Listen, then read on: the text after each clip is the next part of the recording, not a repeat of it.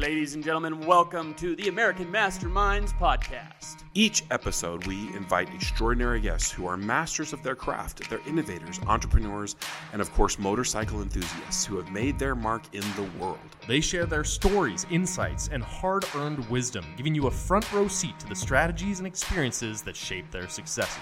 So sit back, grab a drink, and get ready for an exhilarating ride as we dive deep into the minds of these exceptional individuals. Along the way, we'll uncover powerful strategies, gain fresh perspectives, and explore the limitless possibilities of what it takes to be an American mastermind.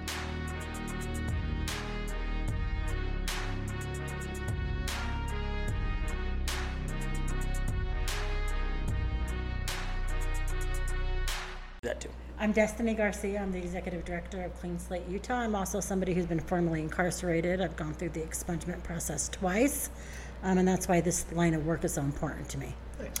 My name is Charlotte Waterbury, and I am Destiny's intake coordinator. I have also experienced having a criminal history, and I am currently going through my own expungement.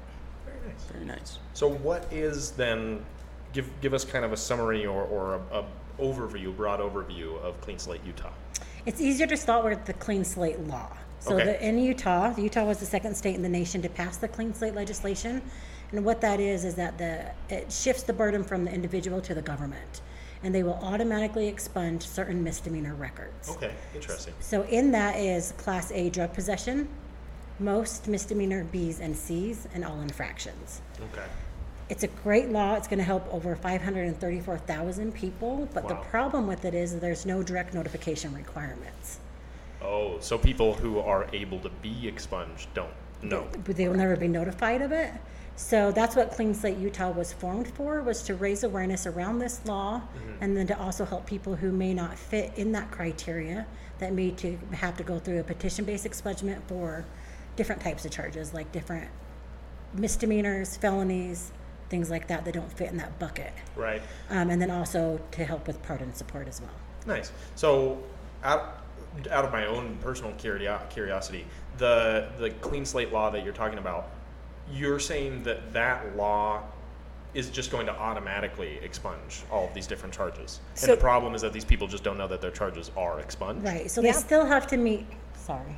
We'll talk over each other. They still have to meet the criteria of what an expungement criteria, right? So they still have to fit in that bucket of charges. So you can't have more than 2 Class A misdemeanors, more than 4 Class B misdemeanors. So you still have to fit in the bucket to get an expungement. And a lot of people we deal with do not fit in that bucket. Oh, okay. So we help them with the court-based process as well. Gotcha. The biggest problem we saw with the bucket of automatic clearance charges is that now people are in the middle of the process. They can't find the charge. Did it get automatically expunged? Is it just not digitized? Right. So now we're having to play this game of Sherlock, where is it just that we can't find the record online? Has it been expunged? And then we need proof of the expungement. Whenever you do anything legal, you need documents of that. You need to retain everything, right? So we're going back through and trying to track down the charge. If it hasn't been expunged, what process do they need to go through to get to that point? Because the government the law's been rolling out really slowly. So they've only cleared about 10 to 15% of those records so far. So they still have a lot more to go. Gotcha. When did this law go into effect? It was implemented February 10th of 2022. So very new. It passed in 2019, but then COVID hit us all and everything was shut down. So Utah was the second state in the nation. There's now 12 states that have this law. Wow. New York is the most recent one. Huh. Interesting. Yeah. So for the viewers that may not know, walk us through why somebody would want an expungement.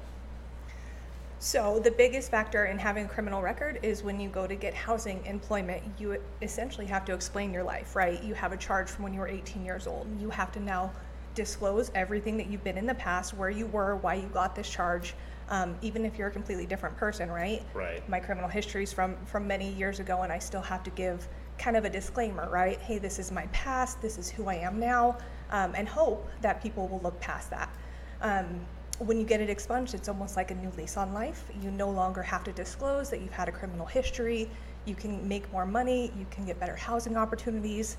Within the first year of someone having their record expunged, they make, 20% more on their income. So it opens up massive opportunities. Not only that, but if you go back to school, when you go to get your master's, you have to talk about this. You have to go through all of your charges to further your education, which is just frustrating and really embarrassing. You have to disclose charges to get into a master's program?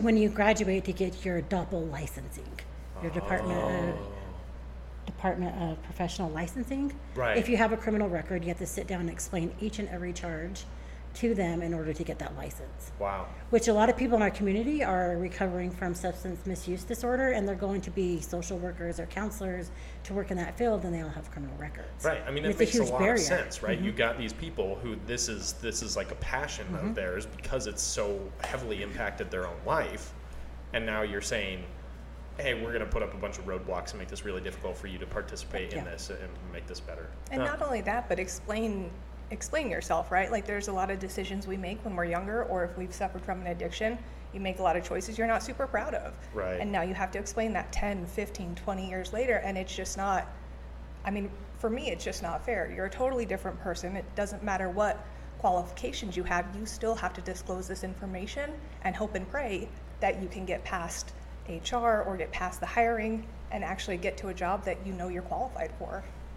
So you're saying, you know, I'm a totally different person, whatnot. Your vast clientele, are you talking about somebody that they did something when they were younger and now they've gone through the system and grown up a little bit? Is that kind of your typical clientele? We have a variety of different people. We have people that have been crime-free for 20, 30 years. They just lost their job because of COVID, and now they're trying to get a new job, and they can't because of their criminal record. Right. We have people that are fresh in recovery and are still in a waiting period, and we're trying to help them get them to the end of that waiting period. Gotcha. We have lots of single moms, dads, people working 2 and 3 jobs to support their families because they can't get one decent job.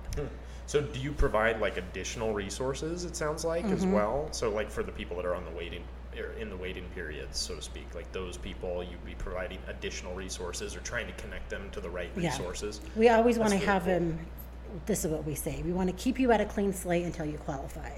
So what resources are you struggling with now that you may need to keep you on the right path so that when your waiting period is over, we can apply for that expungement? Right. I think one of the really wonderful things about my job is that I get to screen people, right? So individuals that are looking into this, and it usually is people who are in recovery, who have changed their life.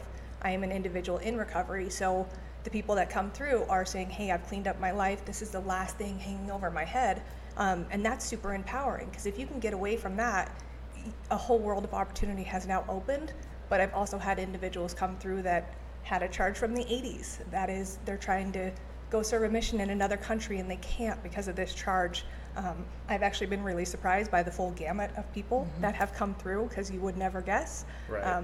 And 1 in 4 Utahns has a criminal history. Yep. So we see everybody, and it's really important to keep an open mind and not really take a look at the charge and just help people as people, because a lot of times people will end up with charges that have no bearing on who they are as a person or what they were even doing. Unfortunately, our justice system is a little broken. We're a lot broken. Yes. I am not a representative, but I do work for the Department of Corrections, which I see that, and I see that in a big way too. I empathize with the same problems that you guys deal with, because on the Department of Corrections side, we don't have any bearing over what the courts have done. We don't have any bearing over, from point A to point B, when they have their first interaction with a law enforcement officer, something goes wrong. Now they're in the justice system. Now they're going through the court system. Now they've got the sentence. They're going to prison. That's where we come in, right? And so there's all of this stuff that has happened beforehand, and it makes our job really difficult. And so I'm sure in the same light, it makes your job really difficult. Not only do you have all of these different roadblocks being put up by state agencies, or seemingly so, whether it be intentional or just because of bureaucracy and red tape and all that sort of goodness. It's a struggle. It's a struggle individually, and I definitely appreciate that you guys are able to kind of bring that into an organizational structure and help these people with it, because it is not an easy thing to deal with, the justice system. It's also a really long process, right? Even once you know what path you need to take, it's a journey. Every court is different. Every police department is different. So you're jumping through different hoops for every organization that you work with, to get your police reports, to file your dockets with your court. Every court is different. Every court clerk is different. So that presents another barrier, and you need a lot of patience to get through it. And our goal and our hope is that by having a resource and someone they can call and get support, ask questions, they're going to make it further through that process. Right. And we have now been starting to get results as well, which is incredible. In the past, something like 80% of people who started the expungement process did not complete it. Right. We're now to a place with our organization that we are getting people reaching out saying, hey, I got all my stuff expunged. And that's incredibly exciting for me as someone who has helped support them, but also for our state, for our economy, for everything. It's a really big deal. Yeah. I mean, expungement is good for everything. Yeah, it's good It's for good for everyone. families. It's a win-win-win, Yeah. right? Yeah. It's good for our economy. It's good for our neighborhoods. It's good for public safety. Yeah. I mean, it's good all the way around. It's Yeah. a common sense. Common sense. Well, if I could have you guys back up just a little bit, because you're along with what you're saying, the expungement process itself is very confusing. Okay, and you're right. Every single case is a little bit different, and the kind of the flow chart that you have to go through to even get to an expungement is very different. Briefly walk us through some of the kind of the process of going through and getting an expungement. So first step is to get screened and to see what you're eligible for, right? So we are lucky that I'm able to do my job with a website called Rasa Legal. They are a legal tech company, and essentially it takes your criminal history and puts your charges into categories or buckets of what you may qualify for. So if you meet with an intake coordinator, we screen you, let you know what you may be eligible for, and then kind of let you know, hey, the first step is to apply to BCI, right? Through that process, roadblocks can pop up, right? If you have unpaid fines, you're stopped in the process, dead in the water until those are paid. Or if you have an open plea of abeyance or something that we didn't find immediately, that's going to be a barrier too. And then after you apply to BCI, you have to wait 4 to 5 months for a determination letter from them to get your certificate numbers. Gotcha. So that's just a waiting period. And Right. since expungements are up 300%, BCI is backlogged to about 5 For those months. of you that don't know, BCI is Bureau of Criminal Investigations. I figure everybody knows our lingo. That's like you step into criminal justice and it's like, oh yeah, the DPS, UDC, Yeah, A, B, yeah. C, D, E, F. And it's like, What? the fuck? I mean, the reality is when I started this position, I had tried starting my own expungement and I had jumped shipped because it feels very intimidating, right? Right. The verbiage, the language used is almost by design to intimidate, right? Right. Well, it's legalese, right? Like it's just something that it's like, unless you speak it, it's a completely I have no different idea language. what you're talking Yeah. about. I think one of the biggest things for me when I started was realizing how many people have dismissals, right? How many people went to court and had a judge throw it out and essentially say, hey, this is going to drop off your record, complete the plea of abeyance, it'll fall off. This terminology that is not accurate at all. So a lot of people have dismissals without prejudice. It doesn't matter. It's going to be on your record. It may eventually fall off automatically, but the vast majority of the time people are under the impression that those dismissals are not on their record, and that's just not the case. Interesting. So I don't know anything about that. Again, correction side, I don't deal with the courts. Way different. I'm really happy that I don't have to deal with the courts. Yeah. So in that, you're saying dismissal process, like, is that something where it's just the judge's discretion, they can dismiss it, and then it's like a certain, do they have different thresholds of dismissal? Is that why it may or may not, or is it based off of the crime? So a dismissal is generally with or without prejudice. Without prejudice, the judge cannot try it again, correct? Right. And with, Okay. With prejudice, if the judge were to get new evidence, he can try it's it the again. opposite. Opposite. So with prejudice, Listen to This is really confusing. it is. Either way, it's just depends on the wait period. One is 30 days, one is 180 days. Okay, but they gotcha. both can be expunged right away, pretty much. A lot of times when people are in specialty drug court programs or a mental health program Right. or a family drug court program, their charges will be dismissed upon completion of that program. So they actually, okay. And then gotcha. people don't And realize it's an that they need accountability to. thing. Right. Right. You complete your treatment, you do everything that's what you're supposed to do, you become self-sufficient again. Right. And then they dismiss the charges, but what they don't tell you is that they still show up on a background check as a dismissal. Until you go through the expungement Right, process. right. Gotcha. And it seems like historically the expungement process is more of it, at least the way my internal bias runs. It's like expungements are for rich white people, right? It's like If you have money. you pay a lawyer, they go do everything for you, and then boom, bada bing, you're expunged, and you can go get a job anywhere, and no one knows what happened. Which Right. is extremely expensive. Yes, Mm-hmm. yes, it is. And that still holds true, but there is now opportunity for less expensive attorneys, right? ERASA is a the cheapest attorney available for expungements and 402 reductions. Gotcha. But it is very possible to do on your own, especially with resources and individuals who have been through the process. Everybody on our team has been through their own expungement process. So it's a matter of lived experience. Right. So you can call and ask questions and say, hey, what do I do on this part, right? Most of the information that you need for your petitions is given to you from BCI. The only thing you do not have is your judge associated with each case, and we can give that to you, give you just a sample of the document. And once you kind of just see an example of it, it no longer has this big shroud of mystery, and there's so much anxiety around, am I going to do it incorrectly and they're going to reject it? So it is still possible to do without having to pay an attorney, but there are now other fees associated, right? Right. So that's becoming a barrier again.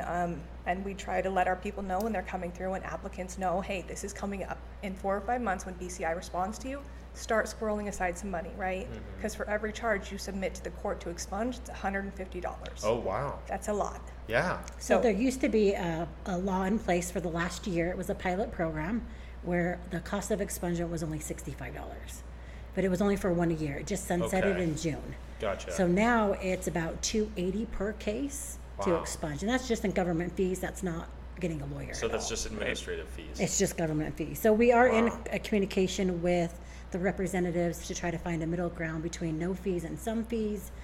We had a great meeting about it today. Hopefully we'll get lower fees Right.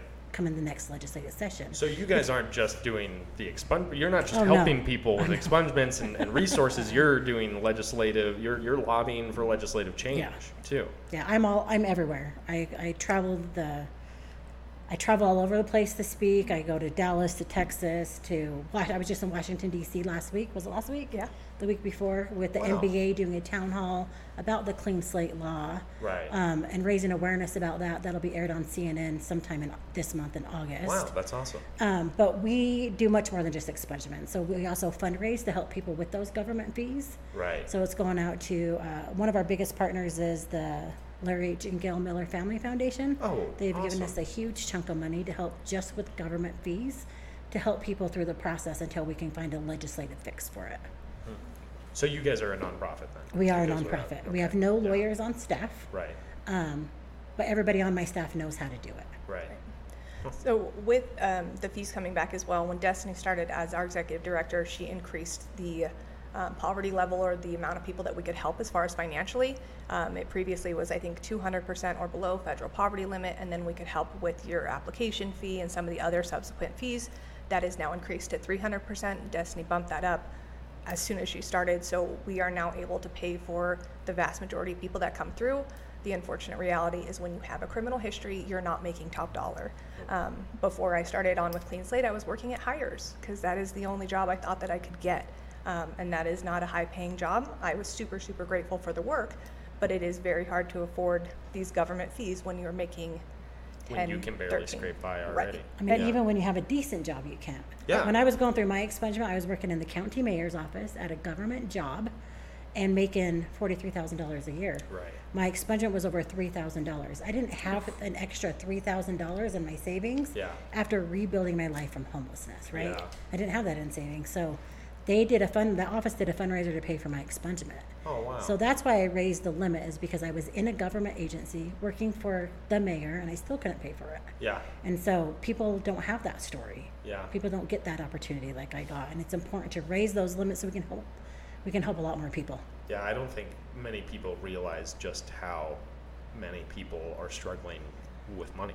Yeah. Yeah. But especially if you have any sort of criminal background, it becomes, you hear about the stories, and it's great, and they're feel-good stories, right? Someone comes out of prison, they've gotten some sort of vocational training, and boom, they're like in a welding job where they're making 6 figures a Right, year. a journeyman tile setter. That sounds something, great, right. but Very when few. when you realize there are 2,600 people incarcerated in one facility, in that facility you're going to get 10% that are available for program. 10% of those individuals are eligible for programming, and of those 10% of that 2,600, so now we're down to 260, and now of those 260, we have maybe 10 spots for some sort of vocational training for welding, or 10 spots for an IT training or something like that. It just doesn't, the resources aren't there to help everyone. The math just doesn't math. It Yeah. just doesn't work out. And a lot of people, when they do get out of prison, when they do get out of jail, you have a long period of time of being on probation, being on parole, where you are supervised, and that also can detract from your work, right? Now you Yeah. have people that are going to stop by your place of employment, stop by your place of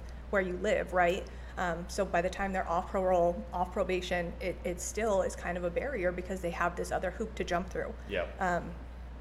Yeah, trying to convince people. We've kind of been working on a lot of initiatives to try to convince business owners, local or national business owners, like, look, or corporations. These are people that you want working for you. These are people that have reformed. They need jobs. That's and how they're I good got my workers. job. Yeah. The mayor of the county, Ben McAdams, started the specialty drug court program after Operation Rio Grande. Right. I was arrested during Operation Rio Grande.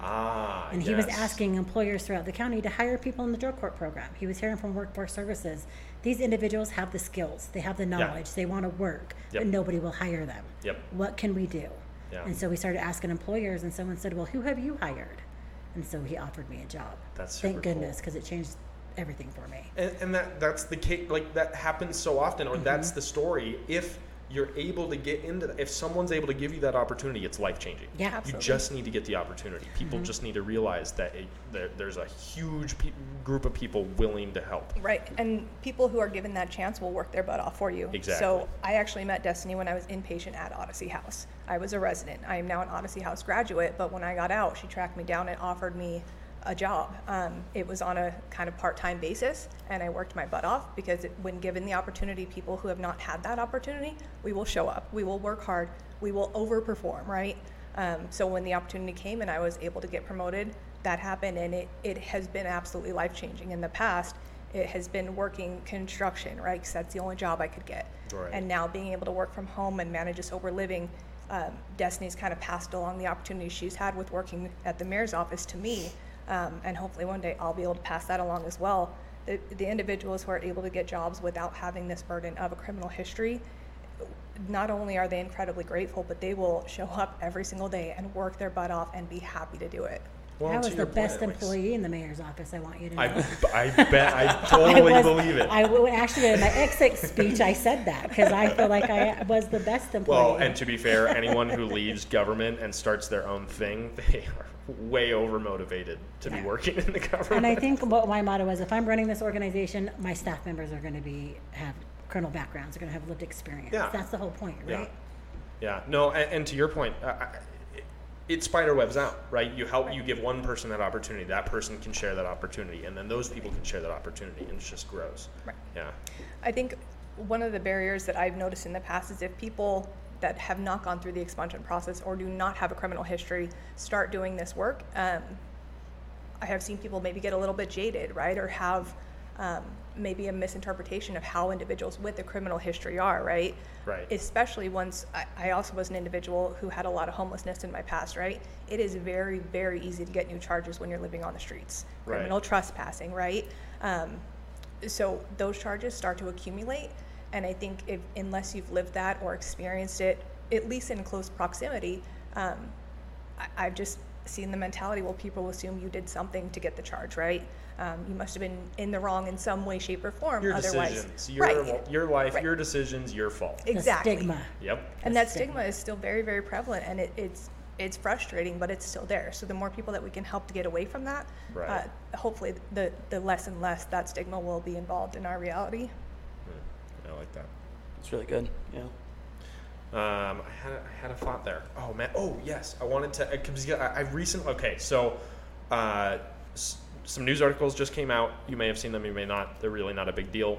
Talking about APMP doing their fugitive operation. They did it like a week ago. And we brought a bunch of alphabet soup. Adult probation and parole. My brain too. Yeah. So, adult probation and parole, which is a part of the Utah Department of Corrections, and they're the ones who supervise anyone who's on probation or parole. So those who are coming out of prison, and typically if you're on parole, that's going to be coming out of prison and you still have a quote-unquote sentence, and you are carrying out that sentence outside of prison. And then there's probation, which means you never went to prison. Instead of being sentenced to prison, you're being sentenced to supervision, and what you described, right? You're going to have people coming checking on you at your house. You're going to have people coming checking on you at work. You might have drug tests. Whatever the different requirements vary depending on what you did, or what you allegedly did. Good catch. During that fugitive night, so the fugitive night is essentially an operation that they do once a month. They bring a huge group of adult probation and parole agents out into the field and try to find individuals who have absconded from probation or parole. That is kind of sidelined to when I was there, because I was there for that fugitive night. Someone was talking about Operation Rio Grande. What? Can you talk a little bit more? So you were on the shit end of that stick. What? Yeah, literally sleeping in a park, no shoes on my feet. I think. So yeah, describe. Someone who maybe isn't in Utah even. Like, what was Operation Rio Grande? Like, what was the purpose of it, and then how did it impact you? So I think the purpose of it was our government got together to clean up the block downtown. So right. in that block area, people were openly shooting up, getting high, right. having sex, defecating, doing all kinds of things out in open air. Tent city. Yeah. Right, an open drug market. Yeah. I mean, it was very easy to get anything you wanted, and by just walking in proximity to that location. Right. So I think at a certain point our government was done, and this was their reaction. Right. And so their idea was to open up more treatment beds, arrest people, give them the opportunity for treatment, right, and it will all be better. I've seen lots of I have different opinions about it. For me, it saved my life. It literally gave me the opportunity to go to treatment because I was a low-level offender. I had only misdemeanor charges. Right. So I was never offered a drug court program because I wasn't a felon. Right. And so this operation had so much funding attached to it that I was offered treatment. But on another side, it did criminalize homelessness. Right. It did do a lot of damage as well. Yeah. It's kind of like that's the mixed feeling that that's what I have kind of perceived from people, right? It's like, how do you get the good without the bad? Yeah. Like, and I really think you can arrest anybody, but if they're not ready, they're not ready. Right. You know? And if you're arresting a whole group of all their friends together and putting them all in the same treatment center together, odds are they're going to run together as well. Right. Yep. Yeah. You're not changing it. You may be changing the environment. The friends are still there, and the friends are the big influence. Right. Yeah. And but it changed my life. Absolutely changed my life. Yeah. That's an interesting perspective to hear, because from someone who I wasn't involved in criminal justice when that happened, I am only hearing about it as a third party, and a lot of what I perceived from it is like, man, that was not the way to go about doing that. Probably wasn't. But it's interesting to hear that it did. I mean, you got to take the wins where you can, right? If it worked for you and it worked maybe for a few other people, like, at least it was better than nothing. Yeah, I know a lot of people that are successful today that was also in Operation Rio Grande Drug Court with me and is very successful. Right. And I know a lot of them have the same stories. They were cycling in and out of jail on misdemeanor charges, was never offered a felony drug court program. So this opened up a lower level drug court program for those participants to enter into and get the same type of treatment even if they didn't have a felony conviction. Which is probably the lesson to be learned there, right? Right. Like, if we just open up the resources, right, we don't necessarily need to send out the entire SWAT squad to go arrest everyone on the block. Maybe we just need to give these people some more resources. On every single corner. Yeah. I mean, it was bad. It was intense. Absolutely. Yeah. I was in active addiction during that time, and as somebody experiencing that substance use, I was just mad.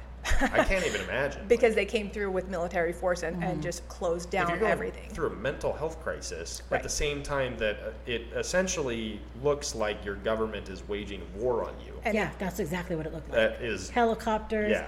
And I was in the state of mind where I thought I didn't look like a drug addict. right. So I'm like, I can walk. I'm just gonna walk on out of here. Walk right past See them. y'all later. They're not going to stop me, right? No teeth, track marks all over. I'm like, I look good. I was mistaken and proven wrong. Absolutely mistaken. Those agents were like, Yep. Well, and that grandiosity too, and just thinking, oh, we're fine, we got this. Yeah. No, not me. It's those guys down there. Right, they're right back there. I left them for you guys.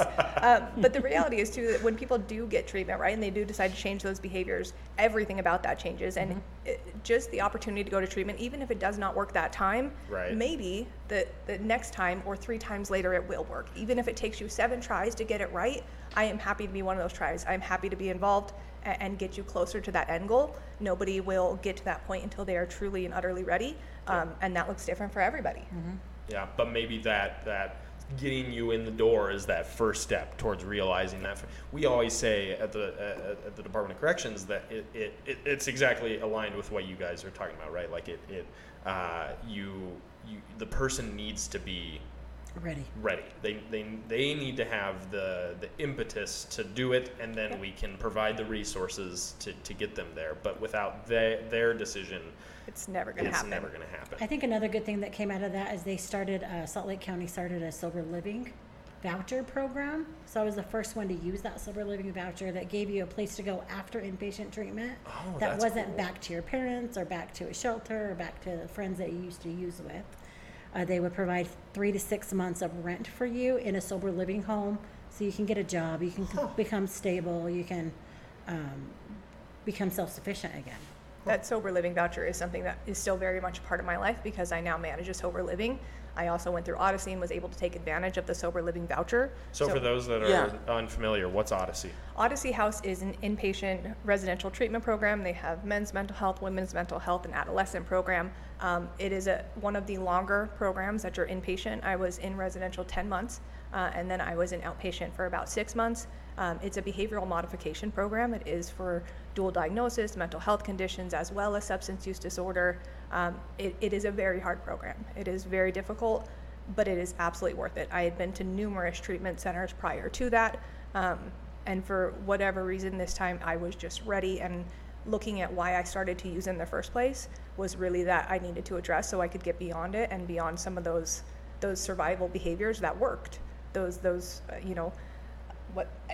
Thinking errors, right? They call them thinking errors or core beliefs, maladjusted behaviors that worked for us our entire lives. Addressing why those began in the first place can really help you get beyond that. And now if I have stress or I have a trigger, I don't react the same way, right? I don't even have the same triggers. So it's almost like you can get past that. You can do EMDR, you can do trauma therapy, but you're also looking at your peers and asking what they see, right? What do you see in my behaviors? Tell me what you're seeing, right? And by looking at yourself through the eyes of a peer, you kind of see how you're presenting yourself to the world. So that can look like anything from being over-sexualized, right? Or just being a little bit protective of yourself, so you're a little bit snippy, right? That's coming across as you being angry. That's coming across as you don't want people near you.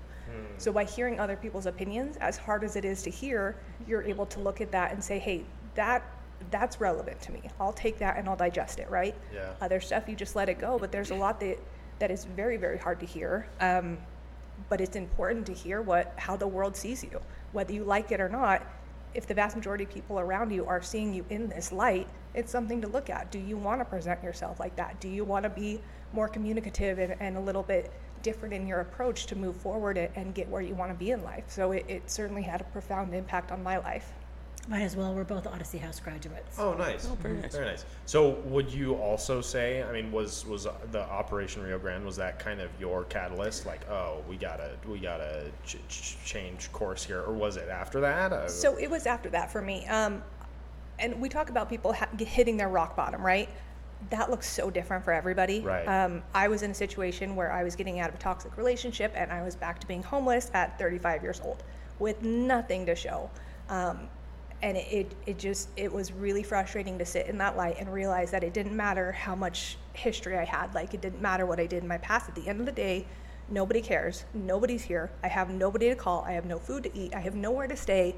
And I was just desperate. I was so sick of doing what I had done for so many years, going through the process of being homeless, going through sex work, right? And just doing these things just to survive. I was just done. At that point, I simply decided that I will try this route. If this doesn't work, then my plan was just, that's horrible to say. My plan was really just to end it. I was so over it at that point that if Odyssey didn't work, screw it, right?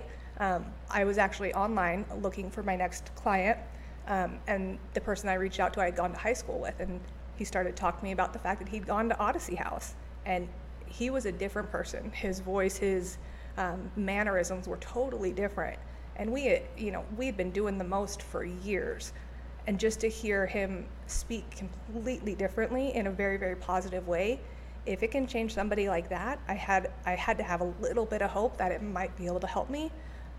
So when I showed up, I just decided I was just going to surrender. No matter what happened, no matter how hard it got, I was not going to run, and I didn't. Yeah, That's really good. I remember that day she showed up. I was a staff member. I worked at Odyssey House on the What did weekends. that look like to you? Yeah. She was a hot mess, but she was a hot mess, but I watched her and watched her and watched her grow and watched her grow, that when I left Odyssey House to take on this role, the minute she got out, I tracked her down because I knew I wanted to give her a job. Yeah. Because I watched her grow so much. She had all these skills. She was putting it to work, holding people accountable, being responsible. I knew I had to have her. Isn't that? I'm super, super grateful for that. I think what's wonderful about Destiny as my boss as well is Destiny's almost 6 years sober. I'm getting close to 2 years sober. Our recovery is the most important thing to us, right? If I'm struggling, Destiny will have a conversation with me like, hey, where's your head at? How are you feeling? And we'll talk about it in a real human way. Like, yes, work is here, but your recovery comes first. Your family, your recovery, your life comes before anything else. The stress of the job, because it can certainly get stressful, especially when we're in the legal world and everything feels so intimidating. I get calls from people all day, every day, and they are just panicked, full-blown panic. And I got to a point where it was very hard to manage for me because I'd never dealt with, home, work, life balance. And Destiny was able to talk to me and say, hey, it's time to look into some resources. So I got a recovery coach. She's offered to help me get some classes for whatever I want to indulge in, right? Whether that's some self-care things or whether that's going back to school, whatever I can do to better myself so that I can serve the population we're trying to help. She's a good employee. I'm not going to lose her after I tracked her down. You're invested in this She's one. so good. Yeah. Yeah, I can empathize with that though. Like it is difficult to work in these environments. Like Right. it is really taxing. And it takes a lot of focus on your own mental health to be able to help other people in this way. Absolutely. And we're learning as we're going as well. Yeah. I think a risk we all face in this, especially in the nonprofit world, right, is compassion fatigue. Because especially with how deeply we care for people that we're helping, you have to be able to almost hone that in, right? At 5 p.m., my phone goes on do not disturb. I do not answer work calls. Where in the past, if someone was calling me, it was like, oh, it must be really important, right? Well, regardless of what that is, my mental health comes first, and I'm going to take time, go back to doing my crochet or going for a walk, whatever makes me feel good about my day, and then come back to it the following day. Even when I filed my expungement paperwork at the beginning of July, I was stressed out just filling out the paperwork that I walk people through a dozen times a day. I was like, oh my gosh, am I going to fill this out wrong? And Destiny's kind of just looking at me, shaking her head. When you do this all day with everybody. When it comes to your actual paperwork, it's such a big deal, right? I mean, this is a whole new life that I'm getting the opportunity to hopefully get granted, right?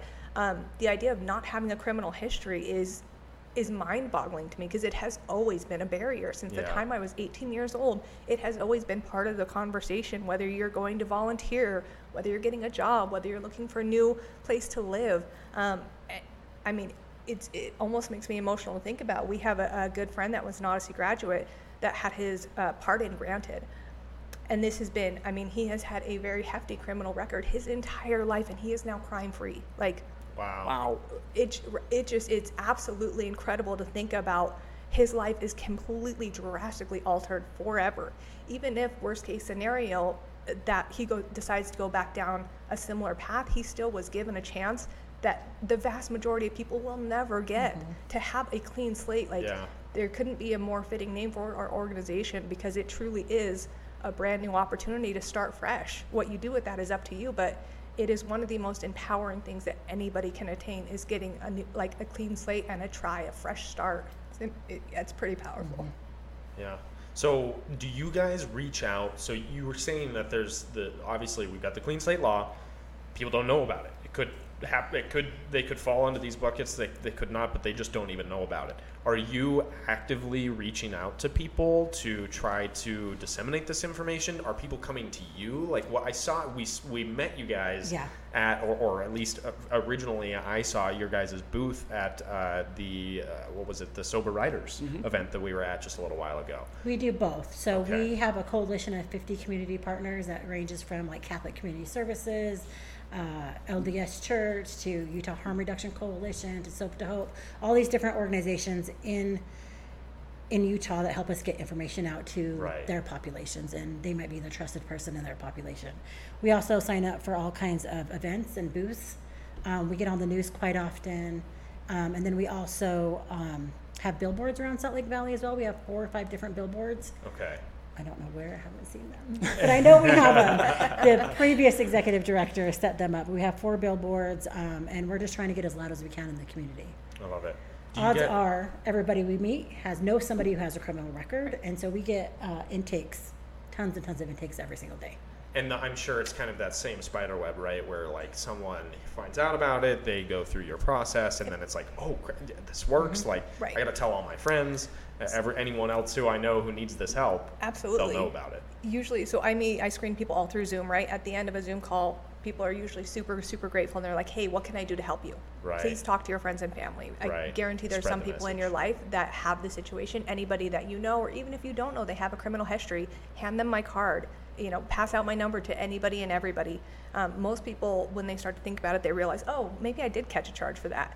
And it's pretty easy to happen, especially if it was years and years ago. So the more we can get talked about, and that's why I was super excited to come do this, because I think after the fee waiver ended, we kind of lost a little bit of traction.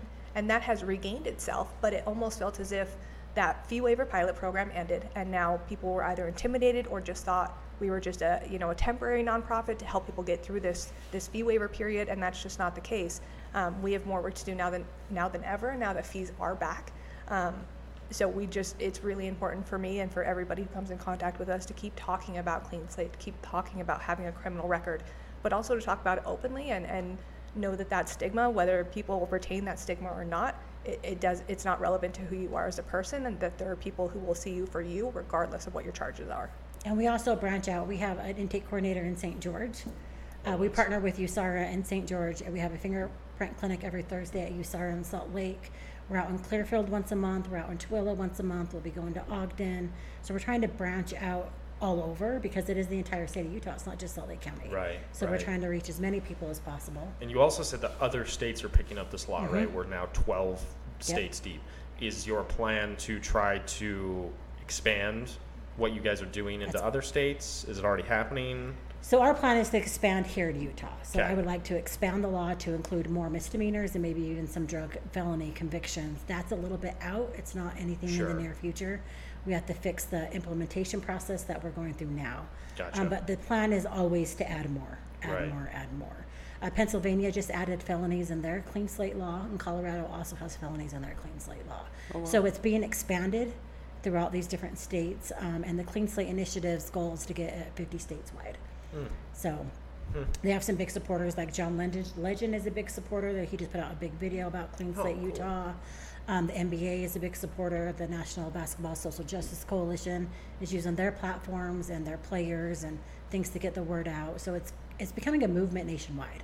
That's super cool. Yeah. Yeah. Common sense movement. So, it's just common sense. Right. Yeah, totally. People deserve to work and provide for their families. It's a working bill. I'm curious if you guys have looked into or attempted to get into, so when someone releases from prison, they go through a reentry orientation. There's typically, they go through this room, they talk to a bunch of different organizations. It's like when you were in elementary school and you're like going and talking to all the different people about like the projects. And like, what can you do? What candy do you have? And like that same thing happens when you get released from prison. Is that something that you guys have tried to be a part of or could be a part of? I don't know. We do the Tooele Reentry Fair in Tooele. We're doing Davis County tomorrow, Reentry Fair. We would like to get up to the Prison Reentry Fair, but we are going to be going into the prison soon. I just completed paperwork to go in there and talk about Clean Slate for the individuals that are in the program getting ready to be released. Nice. So we're trying to get everywhere. I mean, if you have a hookup, hook me up. We'll talk. Okay. We'll talk. We also like going to treatment centers. Anywhere that asks us to come speak, we'll come speak. When we go into treatment centers, we'll screen people as we're there. Yeah, I think it seems like what you guys do would fit so well into a reentry orientation. And then on top of that, it seems like, to your point of trying to get the word out there and get as much involvement in the community as you can, like doing the speeches or doing speaking and being able to speak in the facilities would be huge, because you've got 96% of the people that you're going to be talking to will be coming out. Yeah. The only problem is that they're on probation or parole. They don't qualify until they're off. Right. But what we've noticed is that when I took over Clean Slate Utah, there wasn't pardon support, and we were noticing that more people needed a pardon than people who actually needed an expungement. Interesting. And so we brought on pardon support. So just to get to those reentry fairs, talk to people, let them know that they could potentially qualify for a pardon if they remain crime-free for 5 years. Right. And it can change your whole entire life. You plant that seed, and that could make a big difference in someone's life. Right, and the bottom line too is, even if you know the waiting period, right? If it's a matter of having all of that information, knowing you have a 5-year waiting period, you can then gauge your progress through that waiting period, right? So you have an end goal, you have something to put on paper and make a part of your routine, and it's something that you're planning to have a part of your life. So even if you're in a wait period, at the very beginning of a wait period, it still is really important to know that, because you can then implement different tools into your life so you can maintain this path you're currently on, so you can get to that point where you can get a pardon, you can get an expungement. I would say that maybe a little bit more than half of the people that I screen do need a pardon. And it is certainly a lot of work. However, it is 100% doable. It's a lot of documentation gathering. And a lot of people will get screened on the RASA app, and RASA does not do pardons. So they will get an automated email that says, hey, you do not qualify, and that can be a huge deterrent. We try to, meet those people there and just say, hey, that may not be a path that you can hire somebody for, but we do have support for you. It's a matter of being able to sit down and put together a binder. It's absolutely doable, but you need to be willing to sit down and put in an hour, on the weekends and work to get your police reports, and we will help support you and hold your hand through that. But our whole mission is to empower you to do this for yourself, right? So we can't actually do it for you, but we will be here when you need to ask questions. We will be here to tell you the next step. I like to think of it as, how do you eat an elephant? It's one bite at a time. Yeah. So we're going to say, hey, this is the first step. Now we're in a wait period. During this wait period, you can start working on getting letters of recommendation. So it's been really cool to see. The Board of Pardons is really wonderful right now. Oh, they are. Yeah. I went to the Board of Pardons today and sat in on a pardon hearing, and it was amazing. It was amazing. That's good to hear. Well, Yeah. Dive into that. Yeah, so we went and observed for a pardon hearing so we can prepare our clients on what it's going to look like, right? And so this individual that was going for a pardon, he had some pretty hefty charges, a lot of felonies, aggravated, but they ask him about each and every charge. Then they get to the good stuff after that, like, how did you change your life? And like, I bawled my eyes out in that room. The story was so impactful, and it was so magical that I walked out of there feeling like, oh yeah, these guys have no idea what's coming to them, because I'm bringing a flood of people in there, and we're going to help so many people, because most people... You're sitting in the back just Yeah. And the great thing is, I walked into the Board of Pardons hearing, and the Board of Pardon members knew who I was, because I'm active out here in the community, when before I'd be running from those guys. Right. So like everything has switched, but knowledge is power, and I think that most people that we talk to have no idea if they could even get an expungement or a pardon at all. They just figured they couldn't. Right. When they don't even see it as there's an a option. pathway for everything. Yeah. There's a pathway for everything. So, do you have I saw you writing things down. I'm gathering my questions as we go through here. See, I didn't figure it would be a problem. Me and Destiny are talkers.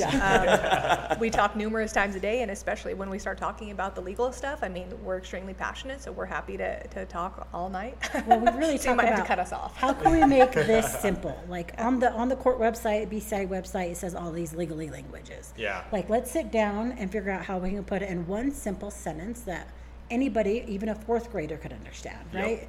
Because that's what we need to do. We need to put it in really, really simple language so that anybody who's reading it can understand, so they can get to the next step. Yeah. And so that's what we do most of the time, is deep dive into things and try to make it more simple. Well, and I think probably the even bigger, before you get to that point of explaining the process, is people need to know that it's possible. Right. Right. First and foremost, they need to, and like you were saying, if we can line this up, and then you have an end date, and you've got a goal, and you can put something on the calendar. I don't care what your goal set is. That makes it a lot easier.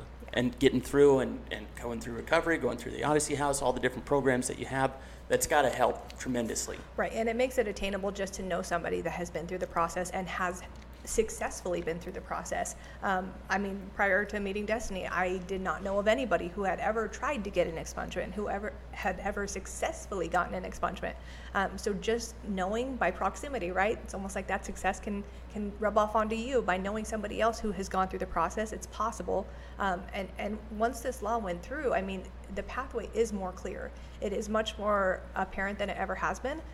That doesn't mean that it's not still murky as heck, but it is now much clearer, and having support. I mean, we are people's cheerleader. I mean, as soon as people tell me their expungement has been granted, I might call them. I'm writing them an email with a million exclamation marks. I mean, I'm just so excited for other people that have made it through this process, and the feeling of empowerment that you get when you know you went through this process and you did it for yourself, and you will have the benefits the rest of your life without hiring somebody that was thousands of dollars. Right. You did this. You earned this. You worked through all the steps. You got to the end point, and that's a huge success. Point Z, it was all you. I think it's a huge misconception that you have to have an attorney to get this completed, and you do not. Right. Well, okay, so then the next part that I really have a question for you. I knew that was going somewhere. Until you went there. I'm backing up a little bit.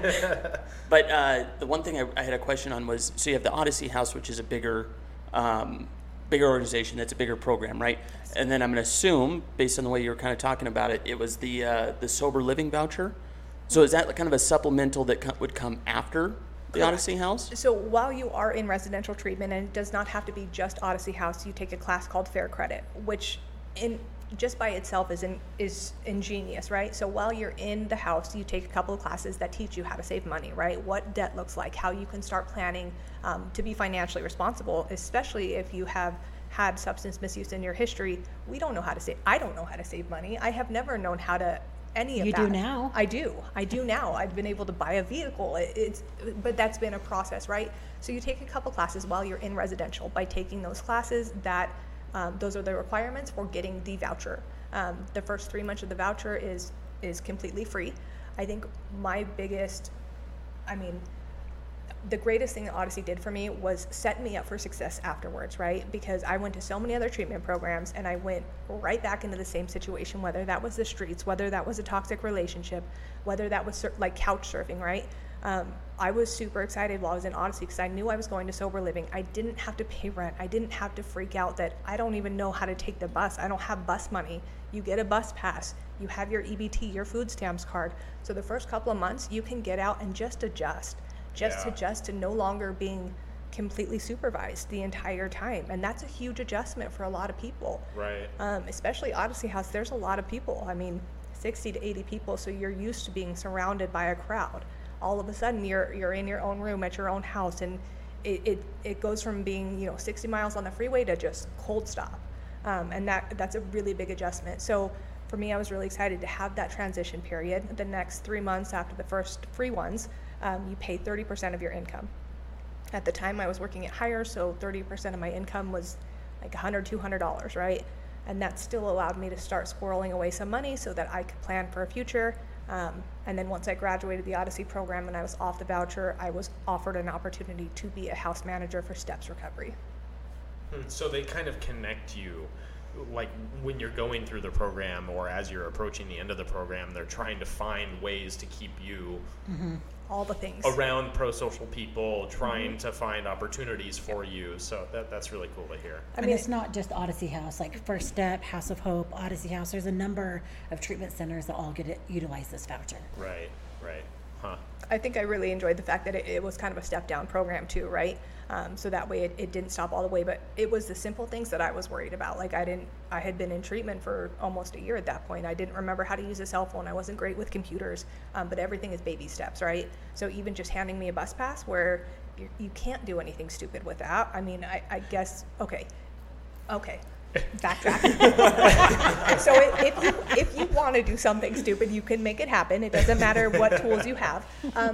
But it was just one of the concerns I had. I had a lot of anxiety. How am I going to get to my UAs? How am I going to get to group? And just being presented with a bus pass, right? Just the ability to be mobile and be self-sufficient was really empowering for me, and that allowed me to kind of just take off and move forward in a direction I was really excited about. That's super cool. I liked what you were saying earlier about the Odyssey House, about the way that it helped you address these kind of these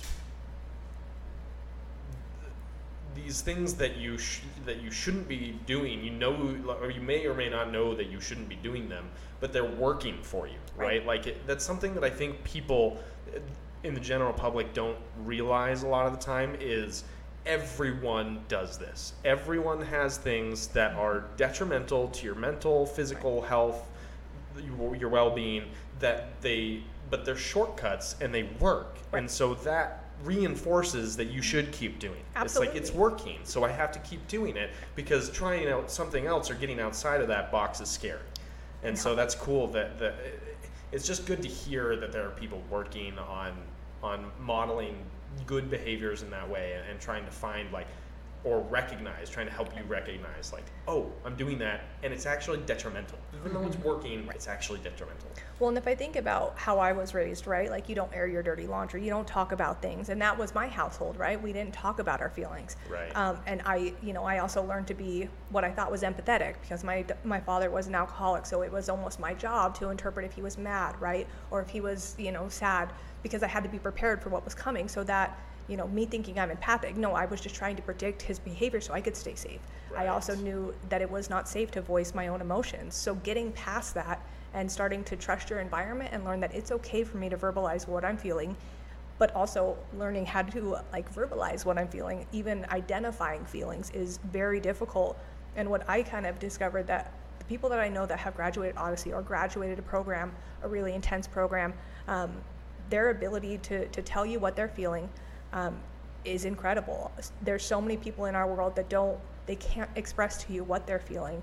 They know they're stressed, right? They know that they have a headache, but they don't actually know what's going on deeper. I've got a little bit of work stress. I'm also worried when I go home that I'm going to see my daughter sad. There's a lot of things that go into that, and just being able to tell you what I feel is incredibly empowering, because then I can address it, right? In the past, all I knew was that something was happening in here, right? There's something going on in my chest. It didn't feel good, and I wanted it to stop. That could have been any number of emotions, right? A big part of what Odyssey does is it teaches you how to establish, how to identify what you're feeling, how to verbalize it or write it down, and then move forward. If you can't tell me what you're feeling, we can't get past it, right? So that was a big part of oh, sorry. That's okay. That was a big part of my stop it. That was a big part of my treatment, was just being able to tell you what I'm feeling. It was bound to happen. It was. I'm a fidgeter. You're not the first, and you won't Such be the a last. fidgeter. Well, back I on talk that. with my hands a whole bunch, so I'm sure half of this is just my hand, just like this. Busted. I think everybody would benefit from treatment. Yeah. Some type of treatment. Yeah. Point the camera at me. Point it at me. Get a therapist. Absolutely. You crazy people. I mean, but everybody could benefit from a therapist. It is we're so all crazy. helpful. Absolutely. And I am self-admittedly crazy, diagnosed crazy, and I'm okay with that, because I have figured out ways to manage it, right? Yeah. I have been diagnosed with borderline personality disorder. I have been diagnosed with substance misuse, but there are ways to verbalize it, to talk about it, to deal with it. For me, I have to stay on a schedule, right? When I wake up in the morning, I get 1 cup of coffee. You don't get 5. You don't get a rock star. You don't want to see her with 5 cups of coffee. It's a real thing. Char, how many cups of coffee did you have this morning? 1.5. Go take a nap. It's just a matter of keeping yourself on a schedule, and that can be boring, right? But I wake up, I have 1 cup of coffee. At 9 p.m., I turn on my podcast. I go sit in my room and start winding down. It's super important for me to stay on this schedule and to kind of modify my behavior around that schedule, because it's what allows me to get up and maintain and feel happy. I actually feel happy. For the first time in my entire life, at the age of 37 years old, I finally wake up, and I'm not mad that I woke up. I'm excited. Yeah. I'm waking up, and I'm ready to start my day, and this is truly a first for me. The first year of recovery was not great. It was really hard, and once I got into my second, it has been wonderful, and I am happy every day. That's awesome. That's weird to hear. I remember those people that were happy, and it just, I was mad, right? Like, oh, you're one of those disgusting happy people. Right, like, what is wrong with you? Absolutely, what is wrong with you? And now I get it, but it took so much work and so much pain to get there. You really earn it. By the time you get there, you earn your stripes. What's really cool now, being a manager of a sober living, is I have people coming in at all different levels of recovery, 90 days, 6 months.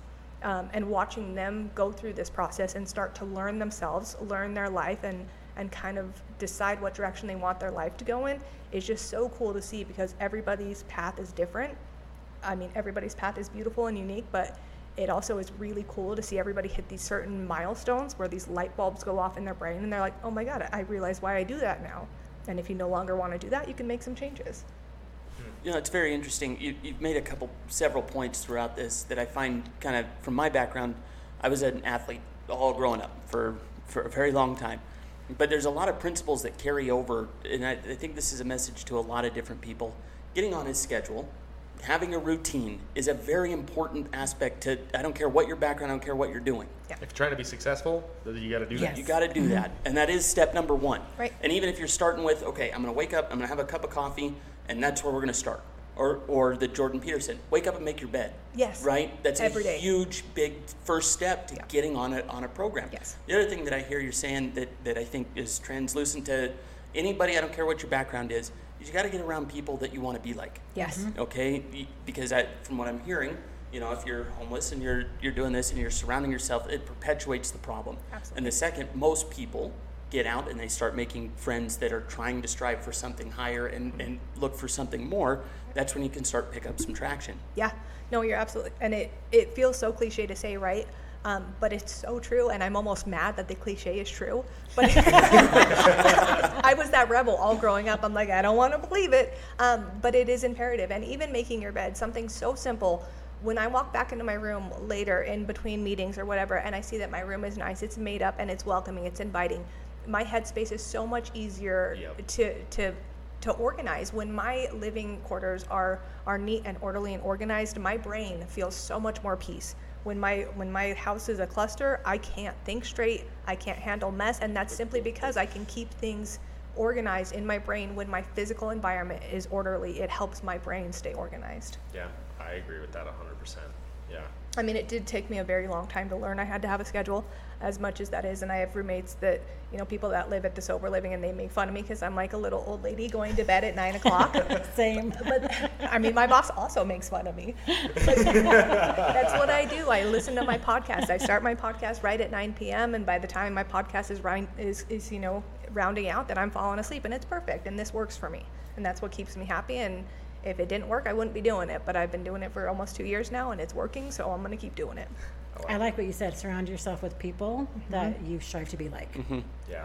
They show you your 5 friends, I'll show you your success, you know? Yeah. Yep. That was the whole genesis of this. Yeah. Our motorcycle network was to solve that problem. Most guys, and we're talking about 2 different walks of life here, but most guys, you know, in the professional world, they don't talk to each other. There's mental health stuff with everybody, like you said. Yeah. Everybody needs to talk to somebody. Everyone. And in Utah, most guys, you know, they're married and they have kids and whatnot, and then that ends. You don't have friends anymore, right? I am now stoic. Yeah, right. And we don't Forever talk. onward. Yeah. And so this, in large part, was trying to change who you're associating with and building that core group of people that you can rely on to better yourself through, you know, life. And even just normalizing talking about your struggles. I mean, similar to what you're expressing, right? We don't talk about that.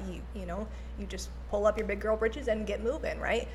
When that's not the reality. By talking about it, we can move past it. You can't get past until you go through. So for me, having those conversations, even when I'm stressed and I walk away from my computer, I'll call Destiny and we'll just have a conversation not about work.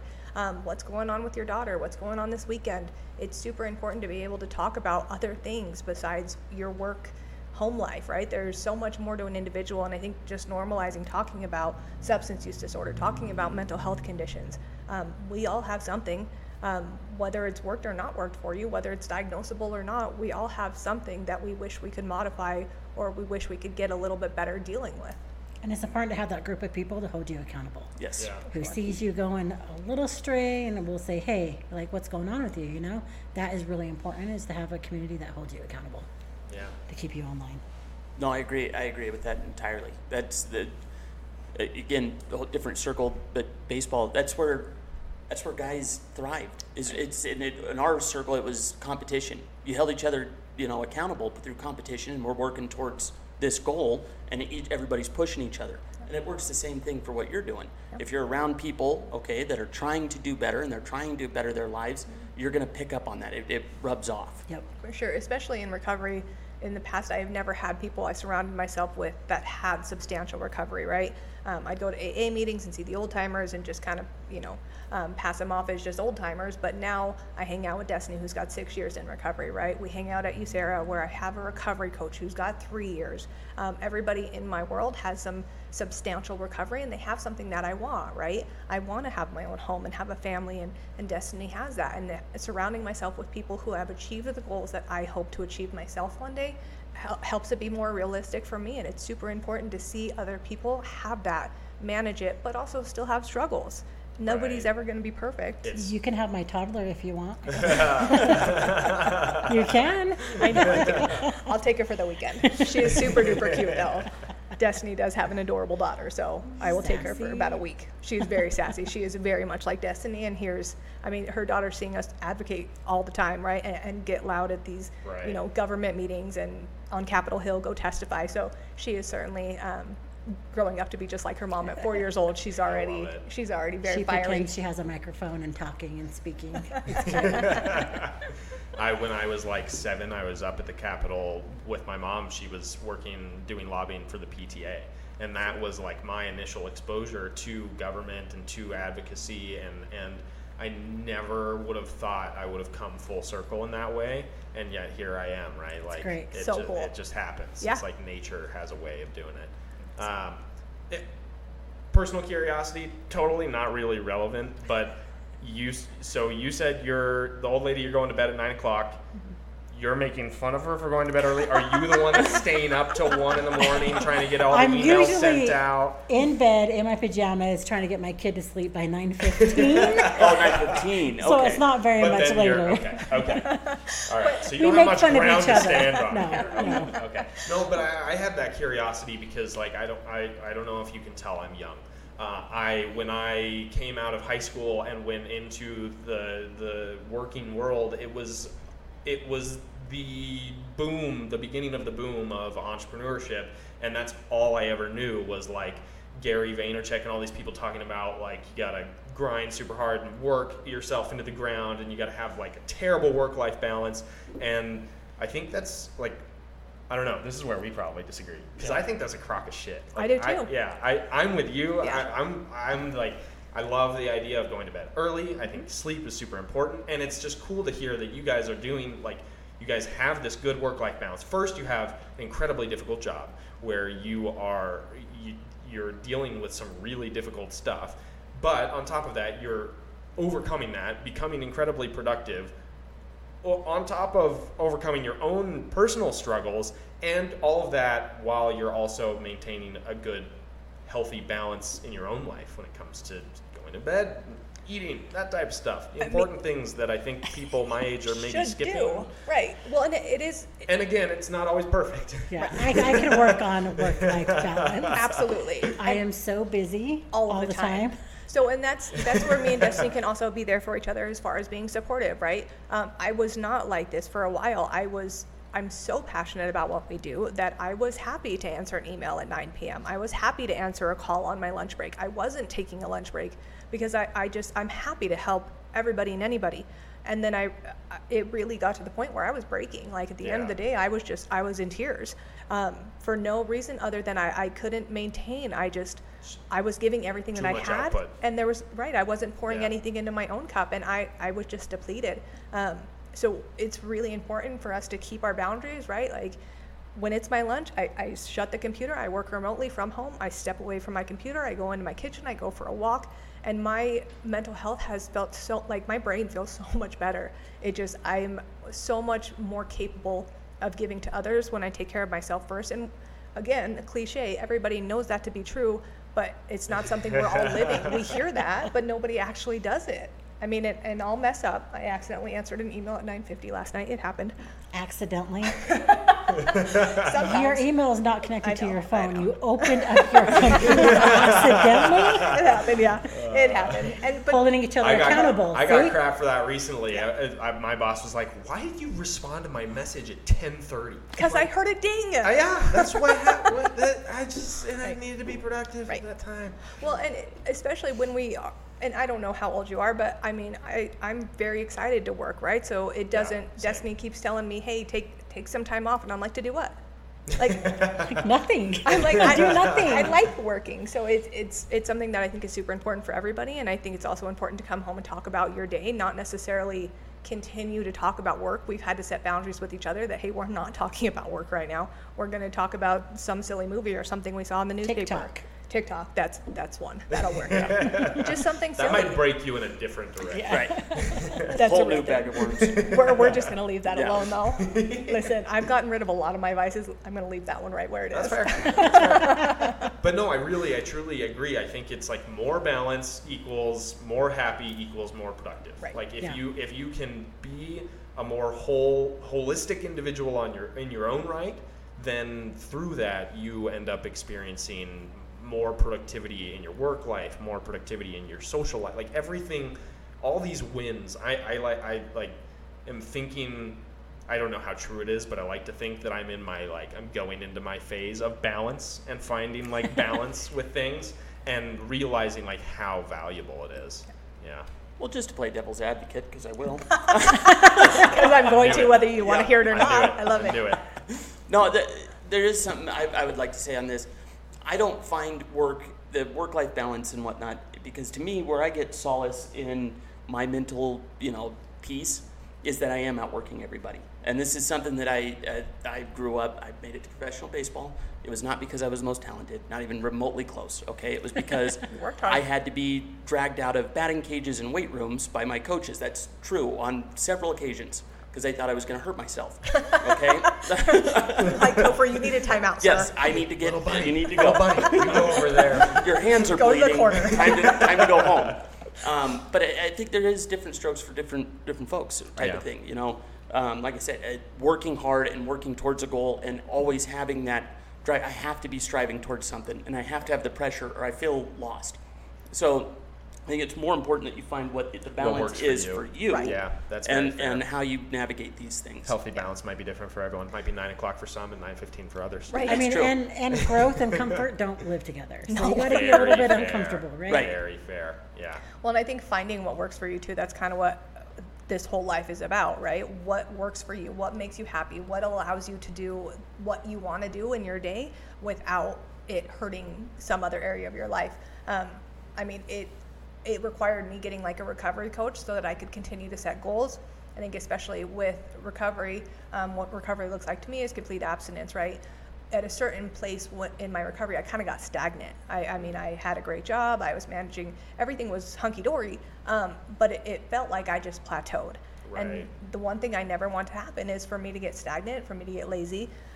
So it was important to me to be able to keep setting goals, keep moving that mile marker out, attain it, and then move on to the next one, so that I don't ever get to a place where I'm just chilling and getting lazy. And that's kind of when the pitfalls happen, and that's kind of the scariest thing for me, is just getting lazy. That's mine too. Right? That's mine. Yeah. Well, and to make like an analogy for folks who might be familiar with it, like if you're incarcerated, if you ever end up incarcerated, the one thing that you don't want to do is just sit on what they call the block, right? You just sit in your cell and you do nothing. That's where you get all the bad influences. You have all the time to make all the bad decisions. And it's the same thing when you are not in prison. It's the same thing with your own freedom. You have to treat it the same way. Like, you have to get out, find ways to spend your time productively so that you're not making bad decisions, Right. so that you're not ending up just kind of twiddling your thumbs until you find something that is negatively impactful for Right. you. Yeah. And it's so easy for things to become negatively impactful. I mean, I literally will sit at home and crochet, and that makes me happy. Yep. It doesn't have Do I to get be. a blanket soon? Probably, maybe. I say that's a lot of work, but yes. I mean, blanket's a big one. It's You might want to start with What about a hat? beanie or something. Okay, I can do that. There we go. I can do There we little go. stuffed animals. But part of that for me is that I do have a lot of ADD and a lot of anxiety. So being able to do something with my hands is incredibly helpful. Plus, you look at it and you're proud of yourself. I'm like, I made that. I made a little stuffed animal. Yeah. Look at me go.